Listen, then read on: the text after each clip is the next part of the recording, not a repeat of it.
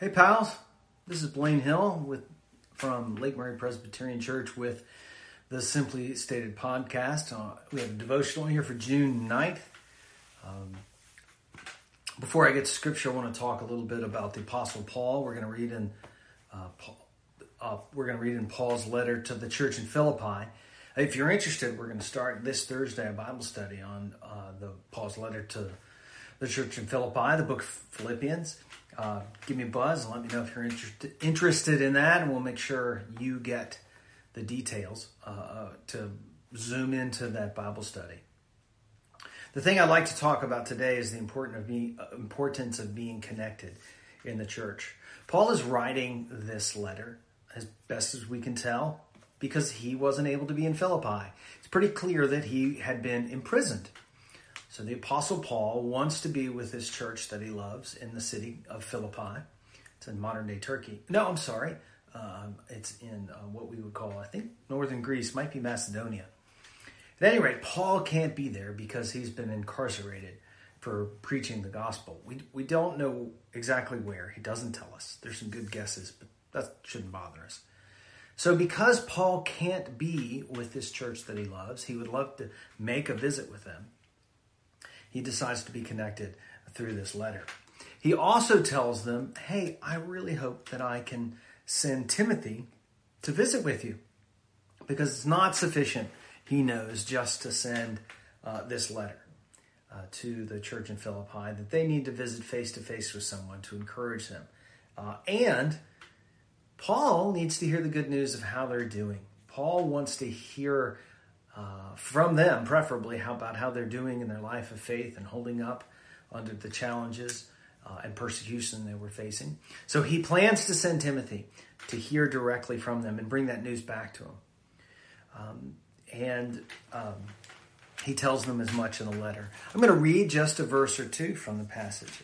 You can really hear Paul's affection for these people in the letter. He says, I thank my God every time I remember you, constantly praying with joy in every one of my prayers for all of you, because of your sharing in the gospel from the first day and until now. He has a real love for them, and so he wants to be with them.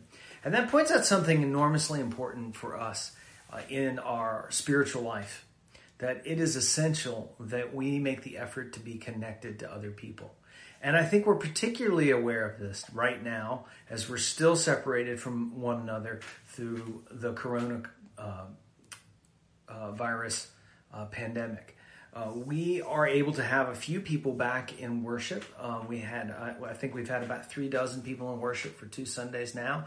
We've been thankful that people are cooperating with the masks and social distancing, and we miss being able to give each other and shake a hand. And then we have drive-in church. So we, like Paul, are kind of separated from each other. And it is important that we take steps to be connected with each other for encouragement, to share the encouragement with others and to be encouraged by them. I suppose also to share each other's burdens as well. I've talked about that before. If we're not with each other, how can we share each other's burdens? So or if we're not connected to each other. It's interesting. I have heard some pastors and church leaders pointing out recently, hey, the church doesn't close because the church isn't a building. Perfectly true. And the church doesn't close because the church is a group of people and we're still at work in the world. That's perfectly true. But here's something interesting. The word used for church in the New Testament by the actual New Testament writers, if you want to know, it's ecclesia. And one way to translate that word is simply congregation. And I think that's an important thing to know, because part of the Christian life is that we congregate together. That tells us a couple of important things. One is, it's okay to really miss not being together in the way we would like to be.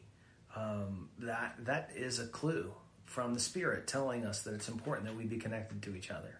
So that's one key thing that we learn from this word of the congregation. We just recognize some of the struggles, some of the sadness we have from not being able to connect to each other in the way that we're accustomed.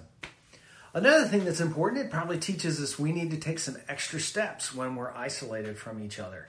to make sure that we're connected to each other. Making that phone call, letting somebody know that you're praying for them, maybe dropping a gift by the old porch. Well, I don't know what the way that you ought to do it. It's interesting to think about this. Paul's letter was written, almost 2,000 years ago. I guess if we did the math on that, if it was written let's say it was written in the year 56, that's a pretty good guess. That means that Paul's letter, I'm doing math live, that's dangerous. Paul's letter was written almost 1,970 years ago. But here's the thing I want you to know, is that he was using the latest technology available in order to communicate. It happens to be a letter written on papyrus, so it doesn't feel very contemporary, modern, or new to us. In fact, it's not. But that was the latest cutting-edge technology that Paul had available to him, and he made use of it. I want to say that that's a clue to us, that we use technology to be in touch with each other. It was funny, as I was preparing to do this devotional for you today, I thought, man, I should go put on a better shirt. I have this kind of worn shirt. I don't know if you can see it. It's from Mexico. It's actually the Mayan calendar. I got it at an incredibly beautiful tourist site, a waterfall in Chiapas, Mexico. We have mission partners with Chiapas, Mexico. In Chiapas, Mexico. The Presbyterian Church is booming and growing there. It's really quite wonderful. So we have mission partners there, and we've taken 2 youth trips, an adult trip. Dr. Sloan Ben has taken an exploratory trip down there. But of course, we can't go this year.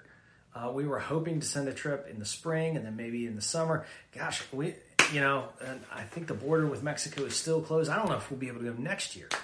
So I've been sure to, but in response to that, I've reached out to Dr. Del Torre and his wife, Irma, who are in Chiapas, Mexico. We stay at their home. So I asked about him, and he said, they're starting to pick up cases. Many of the villages we visit have had to barricade the roads leading into them. People are isolating themselves, as probably well they should. Interestingly enough, he said all of the churches and villages have asked, where are the Americanos? We miss seeing them. We send resources to Mexico as part of our work. Right now we're working on building churches and some healthcare clinics. And the truth is, for what we spend on going down there, we could probably buy more supplies to do more. But it's important for us to be with them. And I think it's important that they notice when we're not there with them too. Because we need to be together in one way or another. Now, they know we can't fly down there, and they can't fly up here, and we can't be mixed together. But I just thought their question, hey, where are our American friends? When are the Americanos going to come back? It points out this same thing, that we need to be in touch with each other to encourage one another and support one another. So I want to say that just as a way to recognize that sense. If you're feeling that in yourself, that may be the Spirit at work in you for yourself and for other people. They need to be in touch with you too. So first, just to recognize that, but also to encourage you to make sure that you reach out to someone, maybe another Christian, a brother or sister in Christ, in order to say, hey, I was just thinking about you. Excuse me. I was just thinking about you, and I was praying for you. Pray for them too. And then say, instead of just thinking about you, I thought I'd give you a call. Or maybe it's just a text. Here's the other thing. Maybe it's someone who's not a Christian. I guess what I'm saying is it doesn't matter if they're a Christian or not. They're a human being. And human beings are made to be connected. And so reaching out and say, hey, I just want you to know we're thinking about you today. Think about how that would impact our church if all of us reached out. Let's say 2. We can do 2, like a text and a phone call. What an impact that might make for other people to know, hey, you matter to me. You matter. And I think about you and give thanks for you, in the way Paul said. So I hope this is a word of encouragement to you. I'm going to reread those words from Paul, because I want you to know that that's how I feel it. This is how I feel for the people of Lake Murray Presbyterian Church and our friends out there, members and not members. I thank my God every time I remember you. Constantly praying with joy. Remember, he was in prison when he said this. Constantly praying with joy in every one of my prayers for all of you, because of your sharing of the gospel from the first day until now. And I think Paul had joy in the midst of prison because he was praying for those people.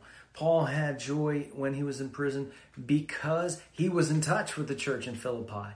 Now, the story probably is that Paul had a regular exchange between Philippi and wherever he was in prison. Timothy, who he mentions, Epaphroditus, who is also mentioned, they're probably messengers who were bringing word and letters back and forth. So I want to encourage you to keep in touch. I hope this is a reach out to you. It's not quite as personal. Hey, let me make it a little personal. I can see Jewel is there, and Ben and Kelly and Carolyn, that you're there. There may be some other folks too. I'm glad you're here, and I want you to know I give thanks for you and all the people of the congregation. God bless you and keep you. I'm going to say a prayer to close this up. Heavenly Father, we do give thanks for one another and for the joy that being together in fellowship can bring us. We pray that you would lift our spirits and strengthen us to reach out so that we might be encouraged and so we might encourage one another.